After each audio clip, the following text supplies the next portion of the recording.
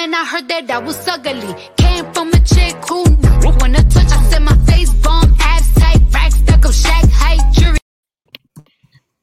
What's up, everybody? Happy Wednesday. Back again, AOS Podcast, episode 17. We're excited to be here. Before we jump in, let's do a little housekeeping. Make sure you are liking and sharing this video. As we always say, Realist Ed Movement is Wednesdays. Time for this free professional development, and this is definitely going to be free PD for all you educators. So subscribe to the YouTube page, the AOS Podcast. Follow us on Twitter, the AOS Podcast, and like our Facebook page. And we're going to jump in. The title of this show is The 1 Minute Meeting, and we have an awesome guest who we're going to introduce. I'm going to do a brief intro and our bio, but I'm going to let her do most of it. But before we do that, we're down one today. He may join us. Ball, he has some the work of a principal. It never stops, even when the kids are out the building. But I got my boy Doc Smith with me, and we were just talking on the pre-show, man. He got a dope little PD series happening at the school. But other than that, Doc, what's going on, brother? Man, I'm on cloud nine, man. Like I said, we kicked off part one of a 6-part PD series we're doing here in Grandview with both of the middle schools. So I'm super excited about that. The first time that we're really collaborating on that level, and it's all around standards reference grading, efficiency scales, just really trying to change practices of teachers. The teachers have been mad receptive of it. They're loving what we're doing. So super geeked about that, man. I'm on cloud nine. Then, like I said, we got Dr. Hemphill Joseph, and we kind of hit upon her a little bit last time. We all went out and got books that we passed out to people that wanted them. So now we got, her on the show. So I'm super geeked about this show because we're going to talk about students today, man. And, that's near and dear to all of our hearts. So we're going to really get into about students. Absolutely. So before we let the doc go, I'm going to read a little bit of the bio. And Doc, I'm going to let you fill in. I'm going to read the main parts, but I'll let you fill in the rest of them. So Dr. Mary Hemphill Joseph is the CEO of the Limitless Lady LLC and the founder of Limitless Leader, a company that helps individuals ignite the leader in themselves so they can better serve their community, company, and personal career.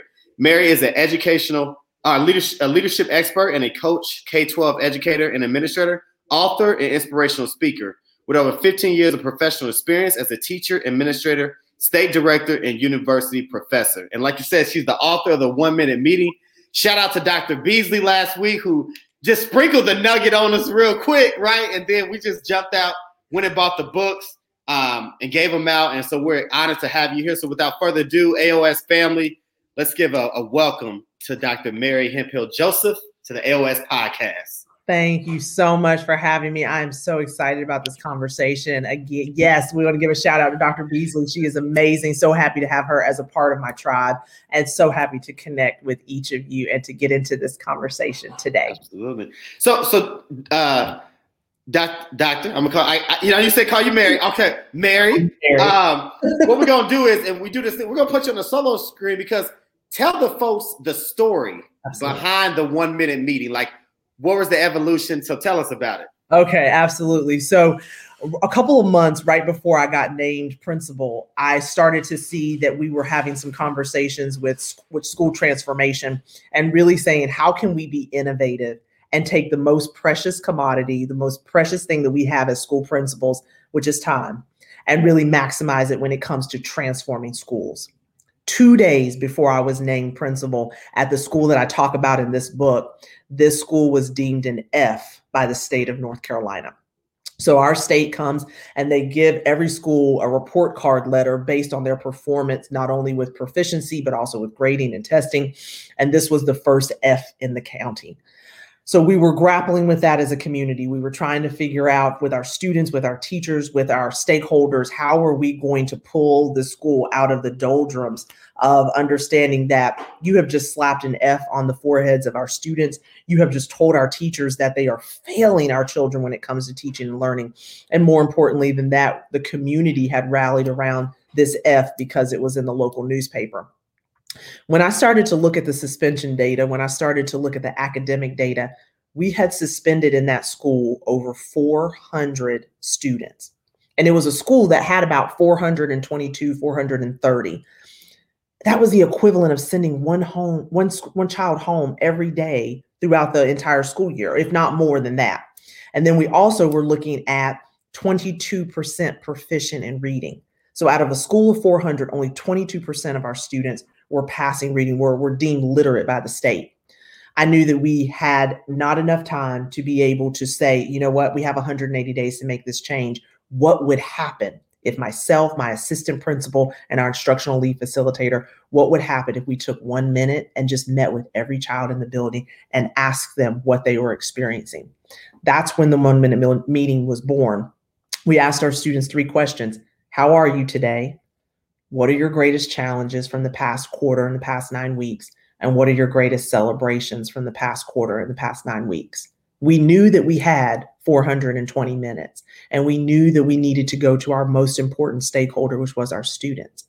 When we started this process, our students' responses, their innocence, their being able to tell us the unfiltered, the raw responses to what they were experiencing in our building opened our eyes to 2 things.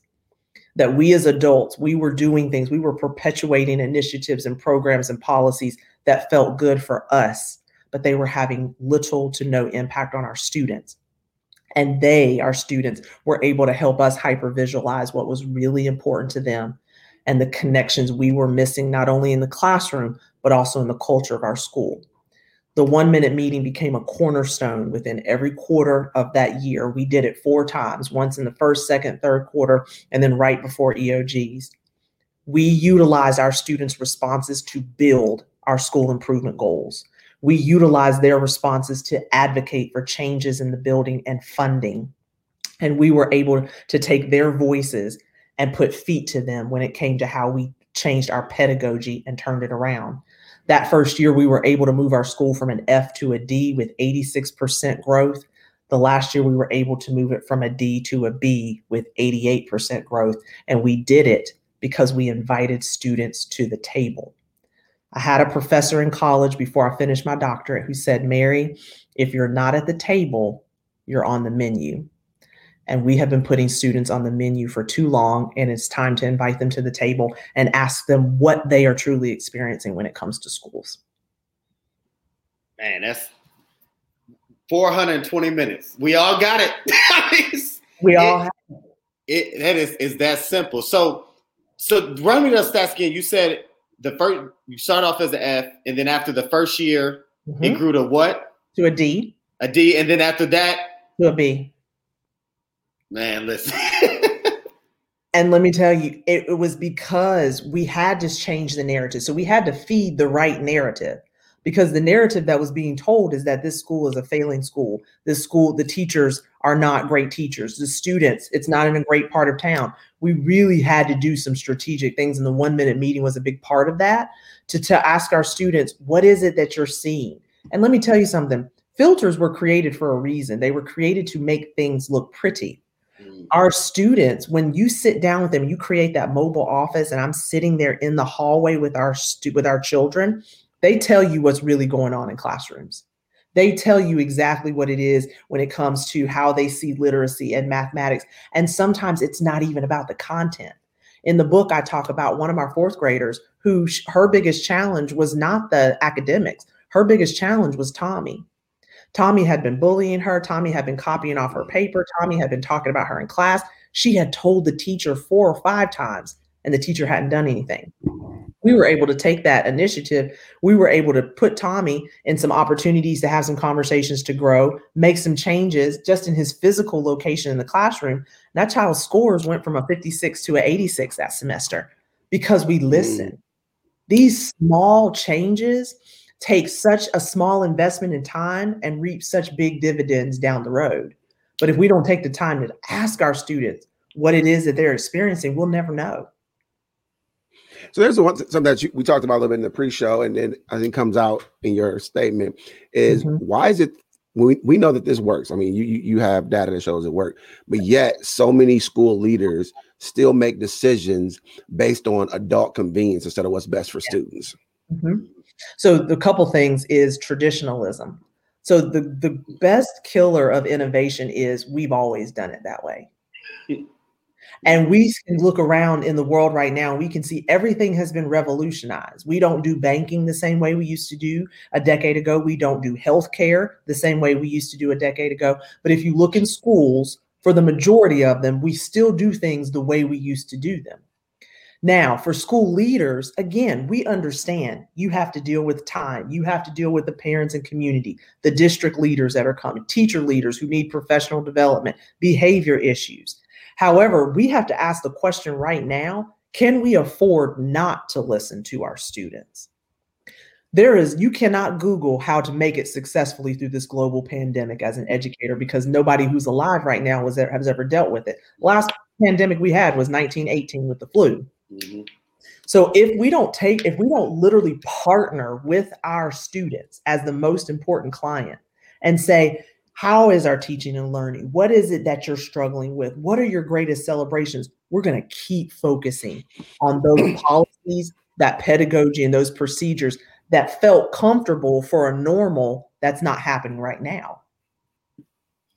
And we're spending So how did you develop, knowing, like I said, you got that traditionalist, and you got those teachers in the classroom that, this is hard for them. Like, I mean, teaching is a very personal thing, yes. Like it's almost like you're critiquing me and my soul when you're telling me how, what I'm not doing right or wrong in the classroom.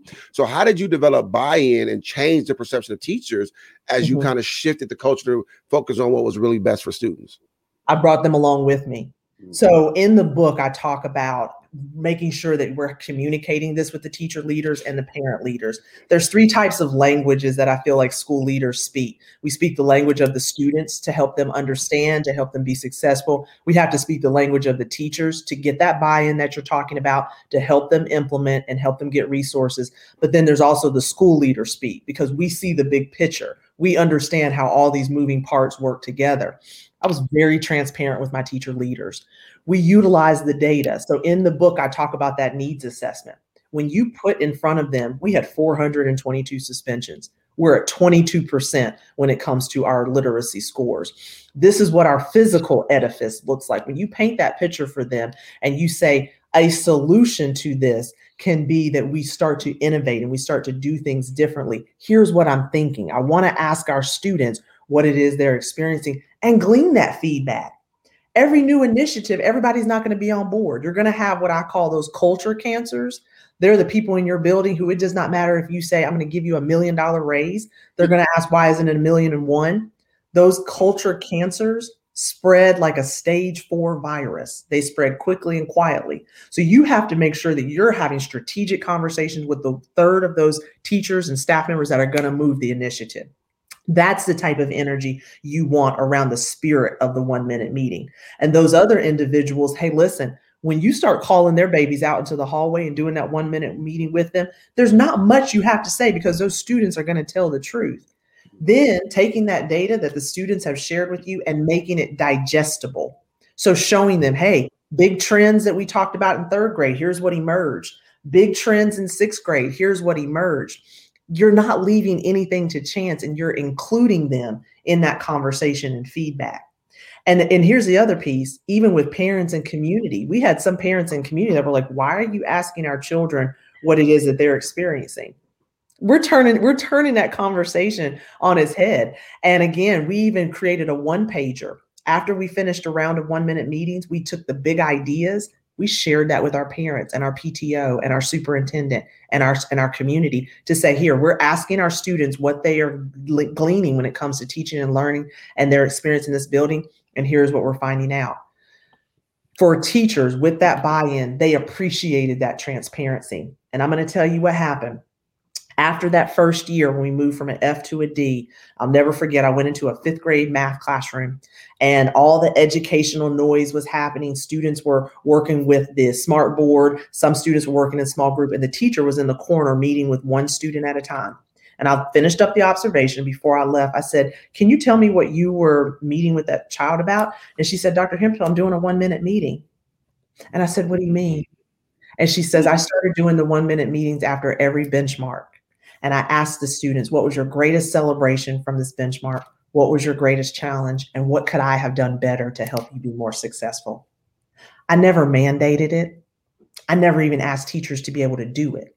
But the greatest marketing is not those teachers who are disgruntled and literally kill the spirit of transformation. It's those teachers who are able to do it because they're going to tell another teacher who's going to tell another teacher. And those unmandated initiatives are the ones that gain the most momentum. So you didn't say, well, I'm doing this meetings, I want you to do them. This is just something that those teachers said, it must be working. Let me try it. And now I'm attached it to my learning. So I love that. So there's a quote in the book that I use on Twitter, but it said, before we attempt to reform present practice, we must try to learn why those decisions were made and to understand the consequences of past practices. Yes. What were some of those past practices that you noticed that said, this is not right, this isn't wrong, and this is why we should try this 1 minute meeting? So what were some of those past practices that you noticed? Absolutely. So when we started the first 2 rounds of 1 minute meetings, the first was the schedule. I'll never forget, I sat down with a little boy and his name was, I think his name was George. He was a twin. And he ended up kind of talking to me about some of the things he was learning in 3rd grade. However, he was also labeled exceptionally challenged. So he had some exceptionalities and he had to be pulled out. He was struggling in reading. He kept saying, Dr. Hemphill, I'm struggling in reading. Dr. Hemphill, I'm struggling in reading. And I always missed the biggest part of the lesson. And I kept asking him, what do you mean you missed the biggest part of the lesson? He said, when the teacher gets started, I have to leave to go with my EC teacher. We went back mid-year. We looked at that master schedule. And what I did is I put protections. Our team said, we're going to protect ELA, we're going to protect math, we're going to protect science, and we're going to protect social studies. We have to do that, not just for our tested grades, but we need to find ways to work interactively. We need to find ways to work interdisciplinary content areas and those individuals to be able to push them in versus taking our babies out, because we're doing exactly what George said. They're missing the biggest part of the lesson. So we went back and we looked at the master schedule. Normally you do the master schedule backwards. You try to figure out where everybody needs to go and then you fit the content in. We created a blocked out, protected master schedule to where our children did not miss the cornerstones of the biggest content areas that were struggling in the data. The other thing we did, our 4th grade students, if I had asked them one more time, what is the capital of North Carolina? And they told me, I was like, our children need to be able to have this conversation. So again, we were missing some areas to be able to bolster up some cornerstone facts that they needed. We shifted our PLCs. Normally we're doing PLCs and teachers are running to the bathroom, they're running here, they're running there, and you might get 20 minutes of a good instructional conversation. So we mapped out the schedule for PLCs to happen in tiers. We created a 2-hour block every week for kindergarten and 1st grade teachers to plan together.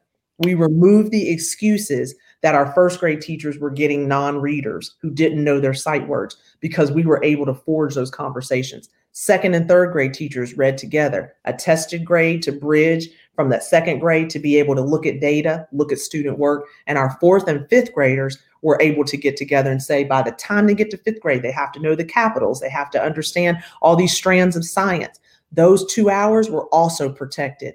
No parent meetings. We told our data manager and our front office, hold the calls, and we were able to look at what our students were telling us and go back to traditional practices and turn them on its head. So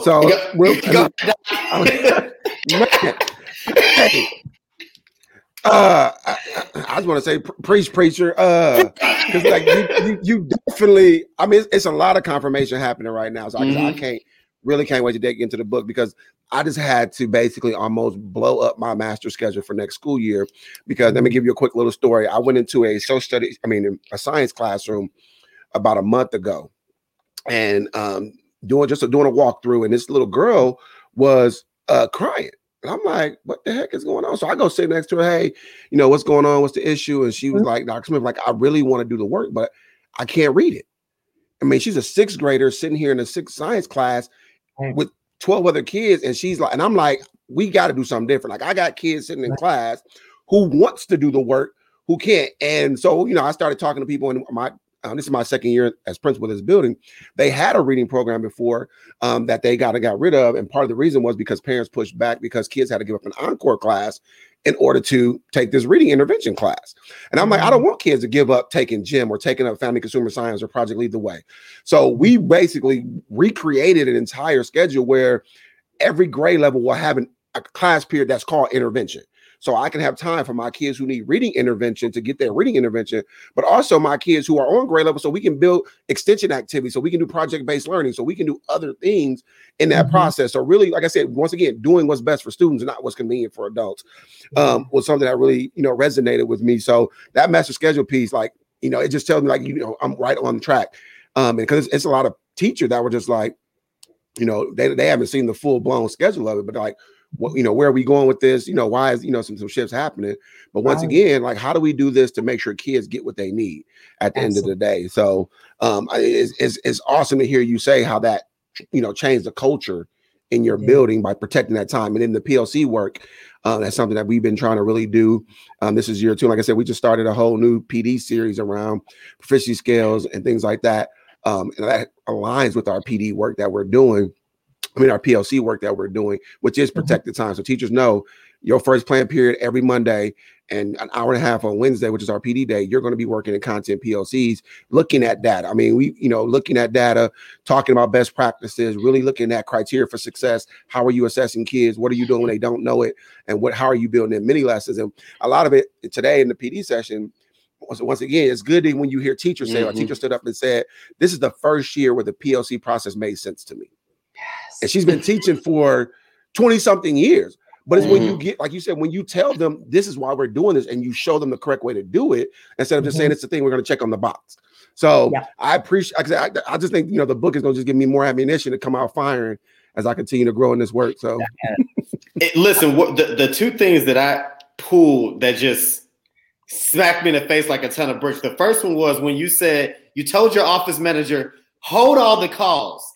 The meetings, because as principals, and I know Dr. Smith and Ball, who's also with us, and we're like, if a parent calls or a meeting, I want to jump in, I want to be attentive.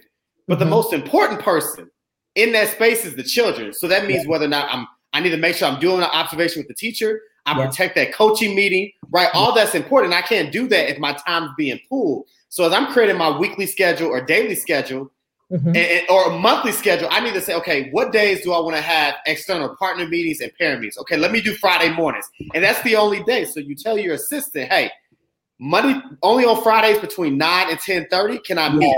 And so you got to schedule that, because if not, when I'm supposed to have this PLC on Wednesday at 11, if somebody walks in the building, Miss McGuire to the front office, and now I done lost that time. So that was confirmation for me. The second one, which people don't talk about a lot, is that and when you're in a school of a turnaround, and that's kind of where I am too, trying to turn around a school, the first two things that go is science and social studies. And I literally heard you say two things.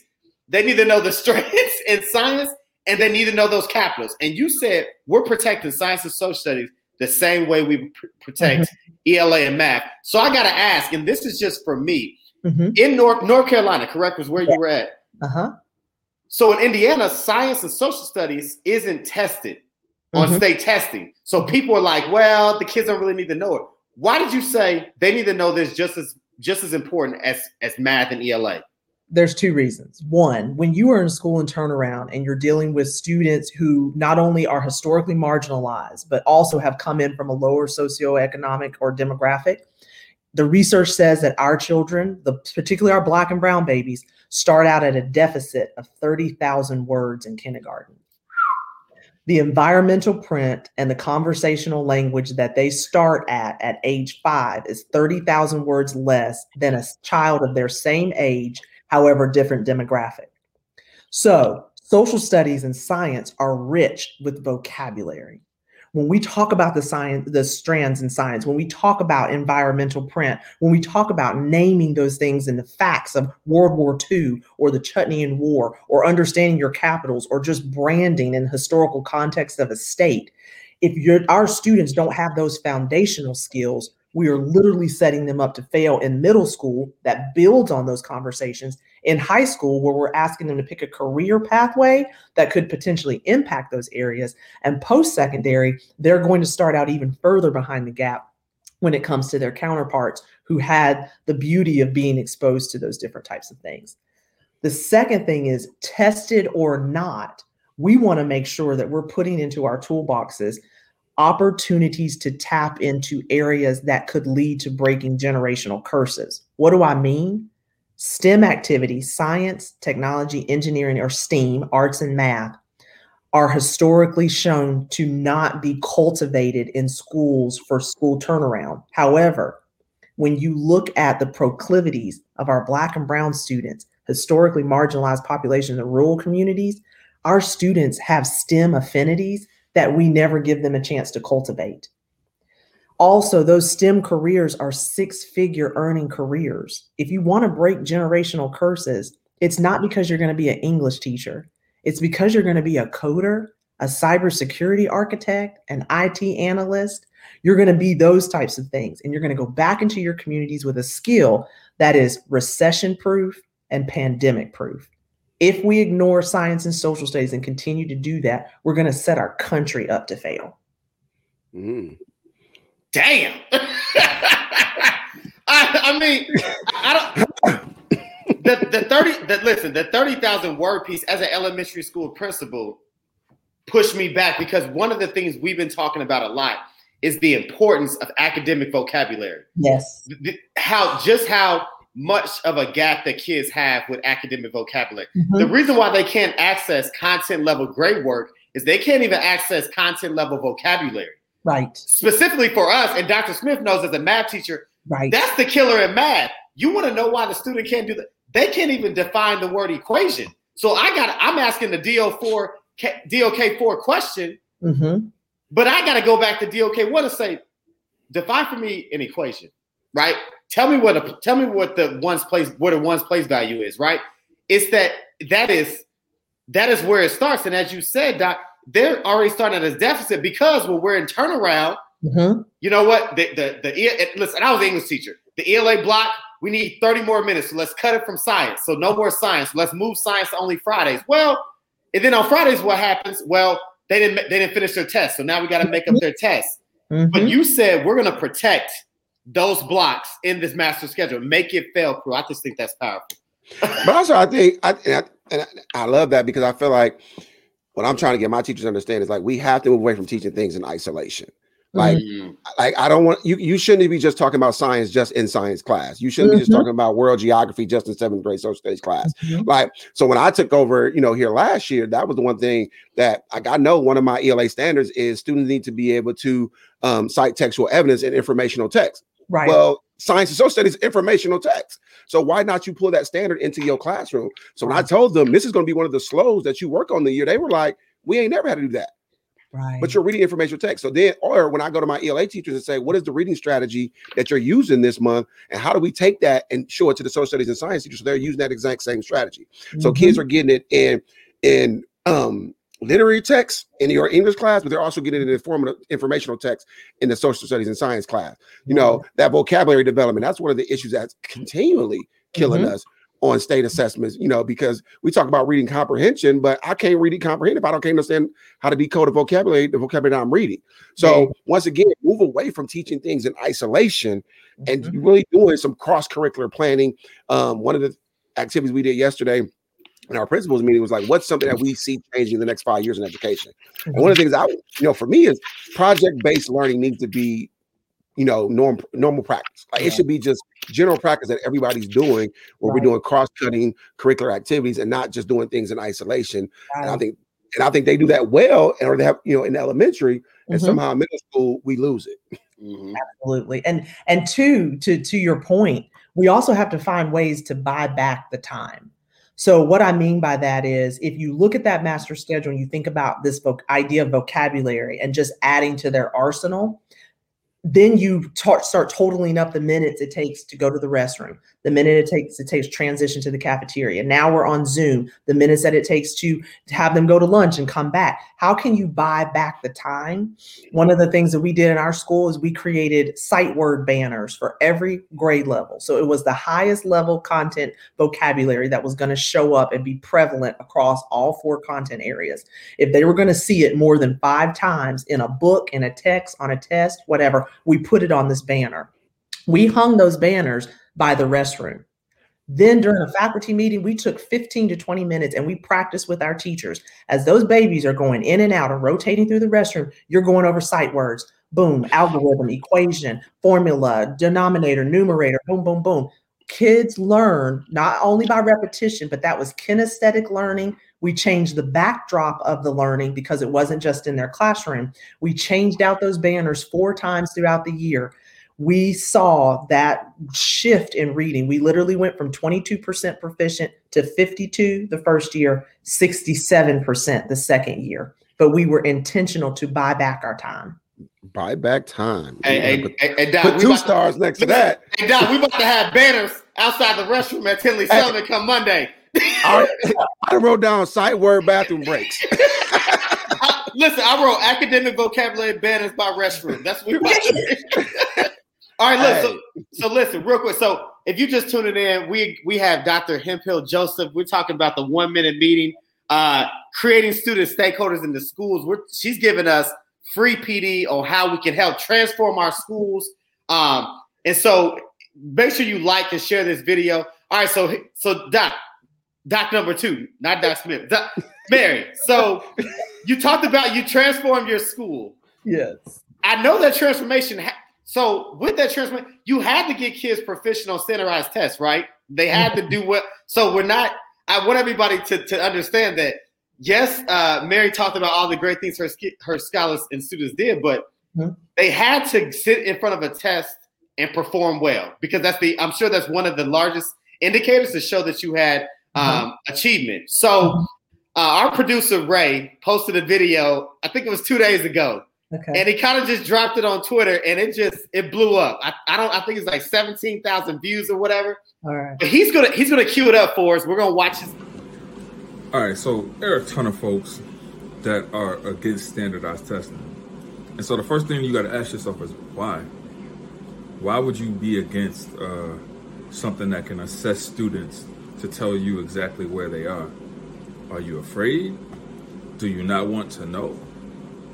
Because as a parent, I definitely want to know where my kids are.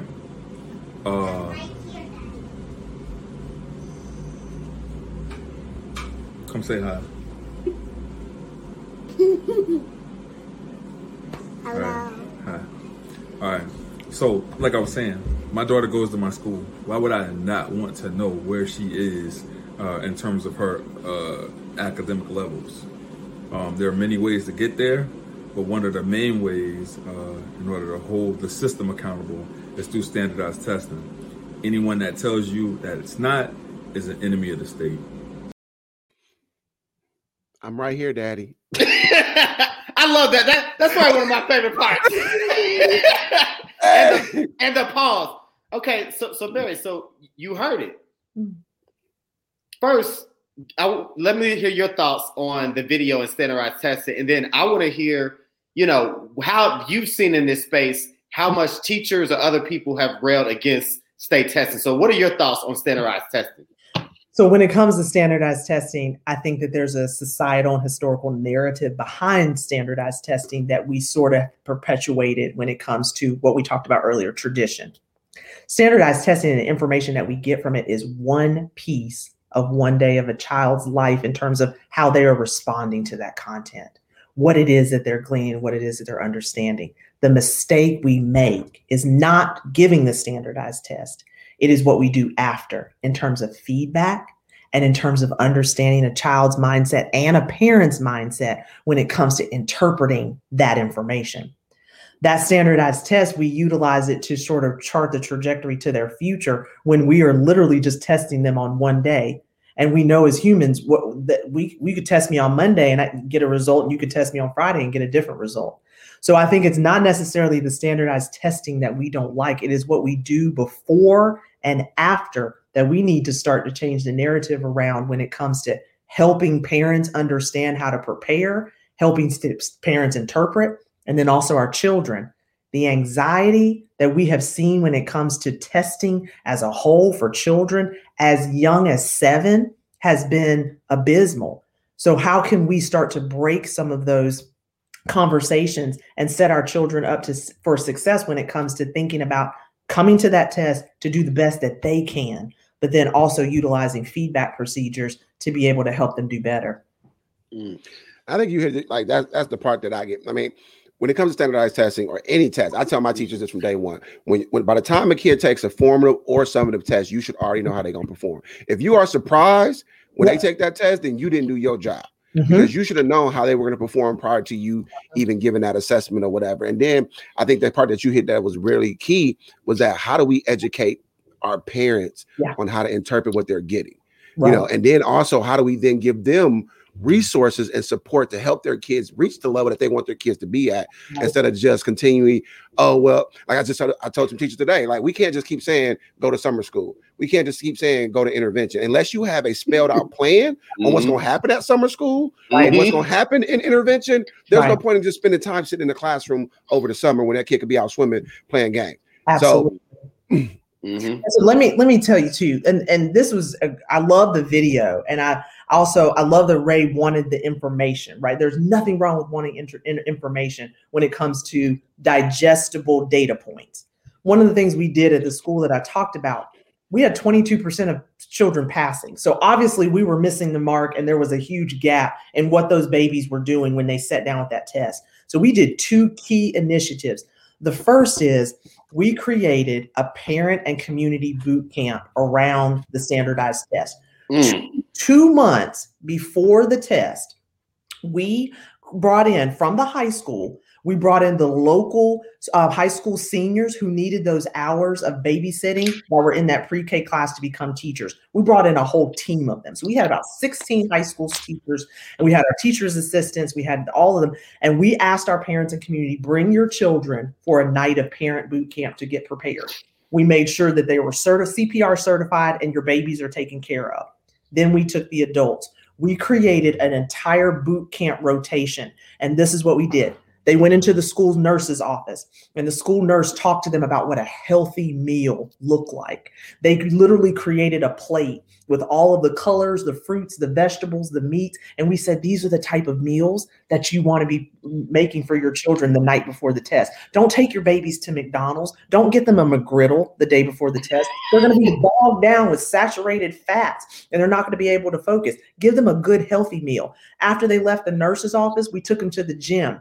We gave them opportunities for games that you can play as a family that were free, utilizing things that you find in the home. And we said, please do not let Michael sit and play Minecraft for 16 hours the night before the test. Here are some games that will mentally stimulate him, physically help him get that energy out, and you can support him as a family. Here are some games you can play. Then they came to myself and the assistant principal, and we talked to them about do's and don'ts. Make sure that they have a good night's sleep. Make sure that you're not talking about the test as if the world is going to end if they do not pass. These are things you can do to increase their mental efficacy. Then after they went to the nurse's office, they went to the gym, they came to myself. We took them into the cafeteria. They were able to reunite with their children. And guess what we did? We gave them released items from the test, and we had the children teach them the process for elimination. We had parents saying, I did not know that this was the type of questioning that our children have. And of course, we had a raffle, but we took our parents through what it was like to take that test. We let our children lead that conversation.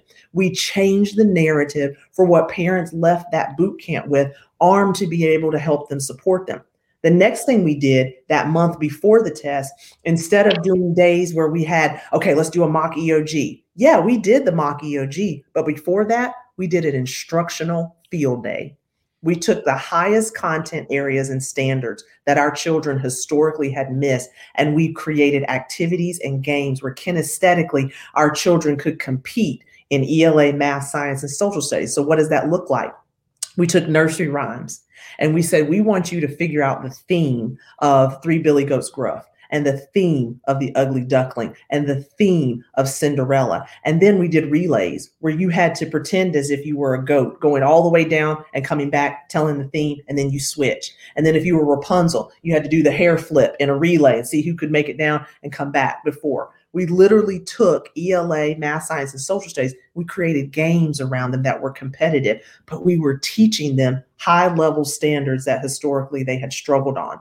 When we made it competitive, kinesthetic, physical, and not just sitting there going A, B, C, D, A, B, C, D. We literally showed our parents and our teachers and our students a different way to prepare for the test. So between the parent boot camp and the instructional field day, that is how, when the day of the test arrived, parents were able to support. Children just thought it was another instructional day. They were able to do their best, and the anxiety was gone because we didn't treat it as if the world was going to end if somebody didn't pass.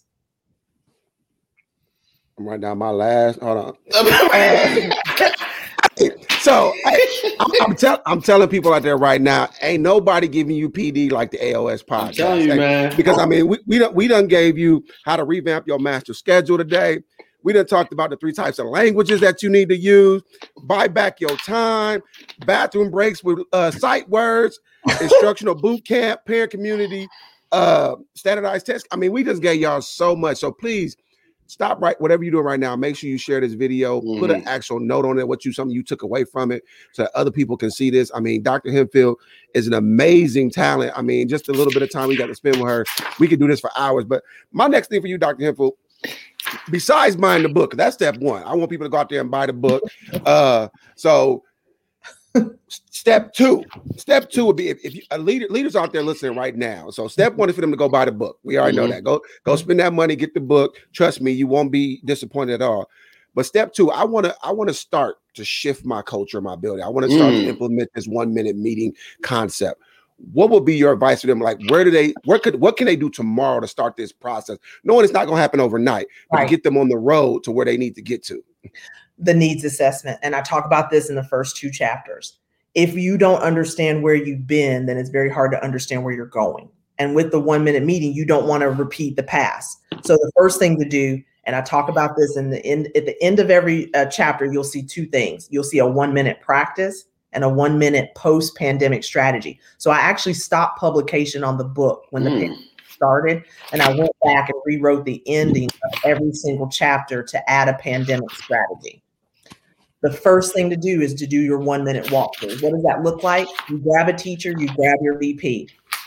And if you want to talk about culture, just write down what you see. Go into a classroom for 1 minute. Go into the cafeteria for 1 minute. Log on to a Zoom session for a teacher in 1 minute.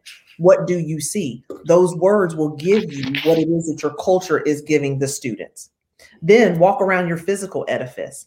What is your building telling you? Does this building give you prison, or does this building give you passion and purpose? And yes, come in here and learn. You're going to start to paint a picture for what the reality is for your learning environment.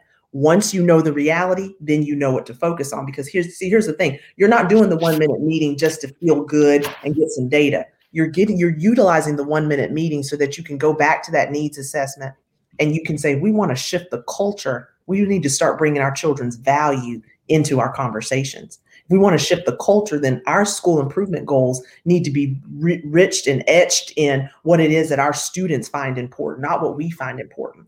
But those 1-minute walkthroughs are going to be huge, and they're going to paint a picture and tell you the story of your building right now. There's so much power in just 1 minute. And I think, Dr. Hemphill Joseph, you showed us that while people think that I need to sit 10 minutes with my teachers, or I need to sit 25 minutes with a student and gather all this information. And you said in the beginning, we asked them 3 questions. And I always go back to that first one that you said, how are you today? It's like that icebreaker. Let me just break. How are you feeling about being called to the principal's office? Right? Because the moment the kid hears, I got to go to what?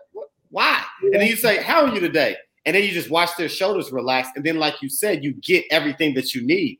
But the power of that minute and how much information that you can gather in that minute. Why do you think that most leaders try to spend more than that minute? Why do they make meetings last so long? What is that? Is that a defense? What is it that makes them want to just sit there for so long and not just say, I got 1 minute, I'm going to gather all I need in 1 minute?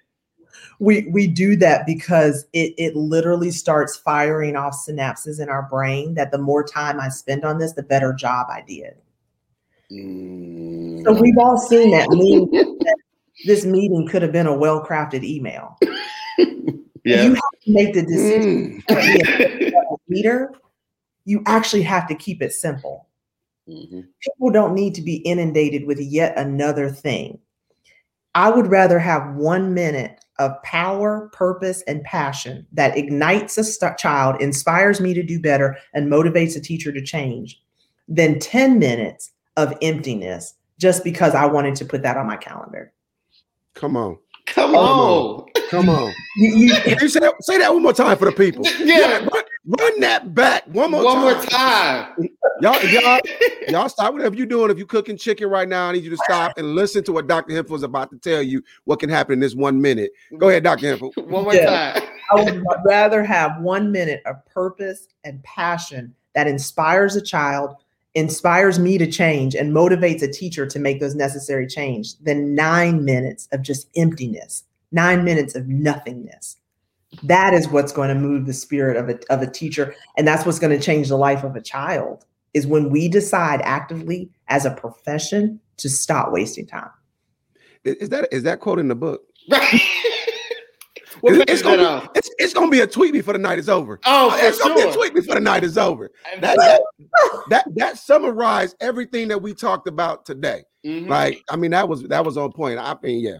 I'm gonna go back. But even to that, Doc, not only what is summarized, what you see is some of the issues and why so many leaders are struggling. Why I think even I look at my own self, vulnerability. When I'm thinking about trying to transform and turn around my school, if I sit here and honestly reflect and be transparent, right, and say, how many times have I had meetings where I had a powerful first minute and everyone's engaged and they're excited, and then we spent the next 9 minutes of me just saying, well, I scheduled 15 minutes, I scheduled 10 minutes, so I got to finish this out. Instead of just saying, well, I think we settled and got everything we needed, so here's free 9 minutes for you. Carry on, right?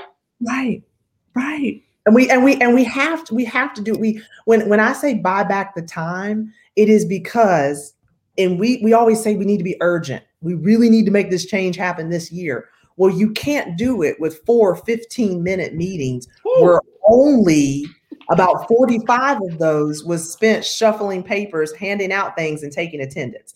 Wow. So if we want to make an impact on this year's second graders, and they're only with us 8 hours a day, we have to buy back the time. Every minute truly has to count. And that means you have to get teachers back to classrooms faster. We have to get back to our offices faster. We need to get those students back to learning and connected back to what their focus is faster.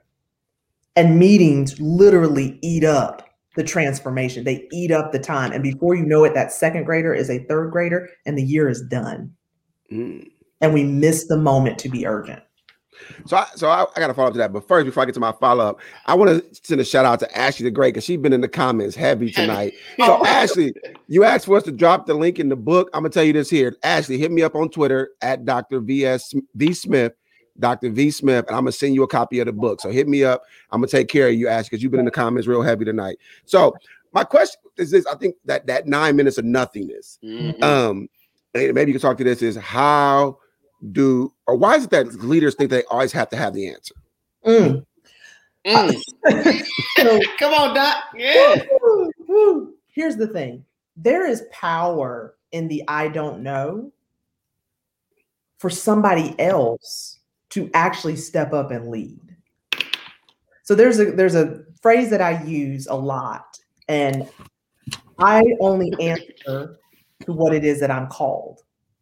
So we made a decision as a team when I became a principal that every time we say student, the word leader will be behind it. That every time we say the word teacher, the word leader will be behind it. That every time we use the word parent, the word leader will be behind it. Because guess what? If I call you a leader long enough, you're going to start to ascribe to the expectations and characteristics of that. However, in the I don't know, there is a fear. There's a fear that I'm going to look stupid. There's a fear that you're going to stop believing in me. There's a fear that I'm going to let you down some way because you have this expectation that I'm actually supposed to know everything, that I'm a walking, talking human Google. And nobody is that. That fear is also, oh my gosh, what would happen if a teacher actually had an innovative, creative solution to this problem? Or heaven forbid, an 8-year-old or an 11-year-old or a 13-year-old was able to help us do it. Once we get rid of that fear, we're actually able to save time. We're actually able to be more creative because we didn't try to own everything. And we literally probably just preserved and saved our life because so many school leaders are leaving this earth too soon because of stress and because they're trying to do it all. There's literally no I in team. But if you really believe that, then you also believe that the people you surrounded yourself with and the people in your building are actually capable of doing more than what's in their job description. Mm. Can we talk about the power and the I don't know so someone else can step up and lead? And how that big, I mean, and I think the other part is I'm struggling with and trying to come to grips with. This is like bringing a lot of stuff full circles because all of us at some point was in the classroom. We was that teacher. Yep. We was that teacher with that administrator. Uh-huh. And once we got into this role, quickly how we forget that we was that teacher. Yes. And we, you know, so like, you know, I'm gonna be like this when I get so, and there's so many leaders that I think forget what that classroom experience was like. And to even go further than that, I think there's a lot of district leaders that forget what that building experience was like and become disconnected from that. So understanding that there's power in the people that you put in that building, especially you hired them. Right. Like now, some people you inherited, I get, you know, you inherited some people. But the ones that you've hired, that you've invested in, like, when are you gonna give them a chance to show why you hired them? That part. And let me tell you something too, when it comes to time and that I don't know, we literally had to do professional development differently in the school that I talk about. We had so many teachers. We had actually one teacher who had been in the district 15 years, and she had never been outside the district for professional development.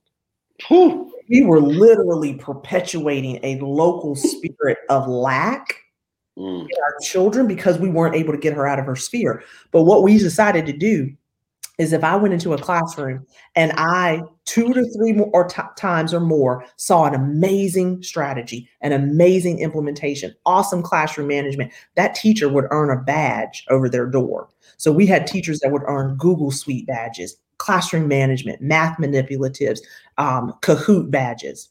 And then if I came into your classroom and you were struggling on that, I didn't pull you outside and reprimand you in front of your students audibly so everybody could hear you. I didn't write you up. I said, I'm going to cover your class for 20 minutes. I want you to go find somebody in this building who has a classroom management badge over their door, and I want you to observe them. And then when you come back, I want you to talk to me about what you saw.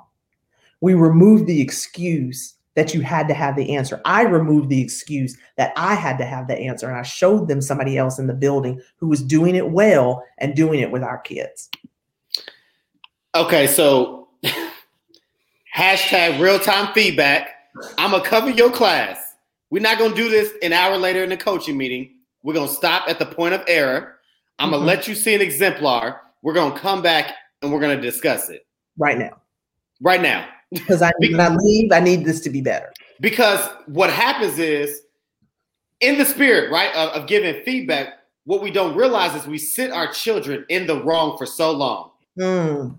And then we sit that teacher in the wrong for so long. And then wonder why when we had the coaching meeting the next day, because their prep was in the morning, this was in the afternoon, nothing's sticking. I've slept, I've ate, I drove home, I got yelled at by a parent.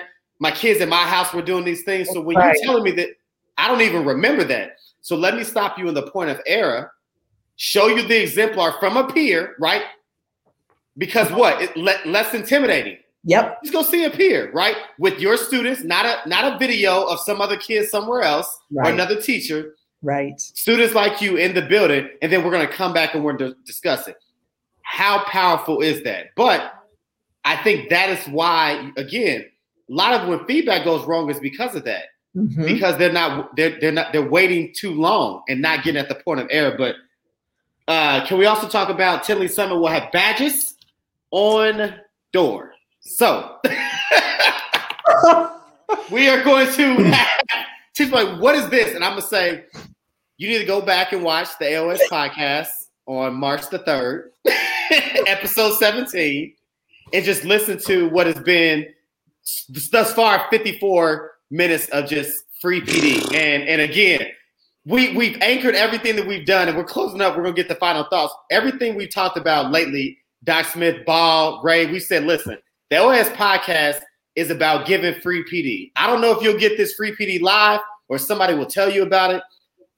But we have given you free PD. Last week, we introduced you to the Infinity Spaces and knocked your socks off about the importance of what Dr. Beasley was talking about. This week, this has been for principals, for aspiring leaders, for leaders, whether teacher leaders. This has been how do you impact student outcomes by putting students first. That's like literally how I feel about this. And so we're going to do our closing thoughts, and I'm going to make mine real simple because we're going to give you the last bit of it to talk about it. And I know Doc Smith's going to plug something that we got going to at the very, very end. But my closing thoughts is simple, and I'm going to make it real short. So yesterday was Read Across America Day, and I posted a video, so I'm just going to give you guys the SparkNotes version. Read Across America is not about Dr. Seuss. And so for all of you all that have preached about canceling Dr. Seuss, I got a news flash for you. Dr. Seuss was canceled 10 years ago. So now that you're bringing up old stuff, like we already know about his books, but let me tell you what you're doing that's wrong. What you should do is when you teach children how to read and you teach kids about text, what you should also do is teach them how to read and think critically and independently. Because what you want to do is say, I know how I feel about Dr. Seuss books, but let me expose you to Dr. Seuss books, give you the skills and tools to think critically and independently, and then let you make a determination on whether or not you want to cancel Dr. Seuss for yourself. I'm not going to sit here and pass off and push the cancellation of Dr. Seuss onto my students.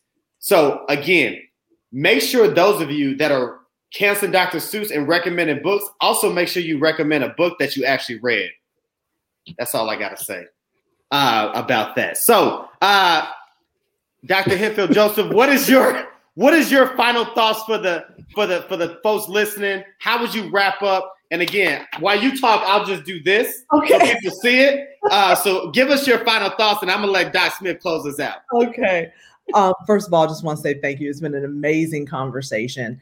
And truly, if there's one thing I want everyone to walk away from, in chapter 5, I talk about students as evaluators. And I say, for far too long, school has not mirrored the world that it claims to prepare students for. Mm-hmm. If we do not bring the real conversations, the real resources, and the real challenges into our school buildings right now at age 5, all the way to graduating seniors, all the way to post-secondary, then we're setting our kids up to fail. What does that mean? That means we have to be courageous. That means we have to take a risk. That means we have to have the conversations to be able to think about how we can shatter tradition and shatter status quos to do school like we've never done it before. The worst thing that can happen is that we find an amazing way to reach more students and make a greater impact than we ever have before. The book is out, The 1 Minute Meeting. So I don't even know how I want to do this. Somehow this is all about to come together for us, though. It's all gonna come together but first I want to make sure, Ashley, you hit me up so I can get you this book, The 1 Minute Meeting. I'm gonna make sure I get that for you. Dr. Henfield Jones, this has been an amazing, phenomenal time. I've been looking forward to this for the last 2 weeks since we had met, since we had Dr. Beasley on talking about Infinity Spaces. And this is kind of a history-making moment. It's kind of a little bit bittersweet because Ball's not here. But back in June, we launched this whole AOS podcast thing, talking about the new Black History Month. The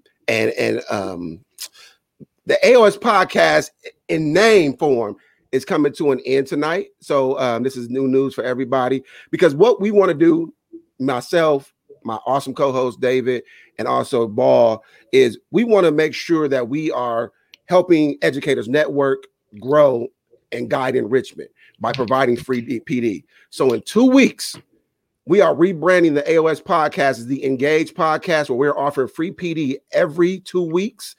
And we're going to kick off the first episode of the Engage podcast with the one and only Principal Kafele, who's coming on to talk about aspiring leaderships and the assistant principalship. So, Dr. Henfield, we appreciate you coming on. This has been an amazing, amazing ride. If you people didn't get anything from this, I don't know what you've been doing for the last hour, because Dr. Henfield brought her A game. She was like Mike Jordan in his prime when she did her thing today. So we truly appreciate it. It's been an amazing ride as the AOS, but in 2 weeks, we'll hit y'all back as the Engage podcast as we Become educators, networking, growing, and guiding and enrichment, providing free PD from the leaders of the Realist Ed movement. We out. Peace, everybody. Bye-bye.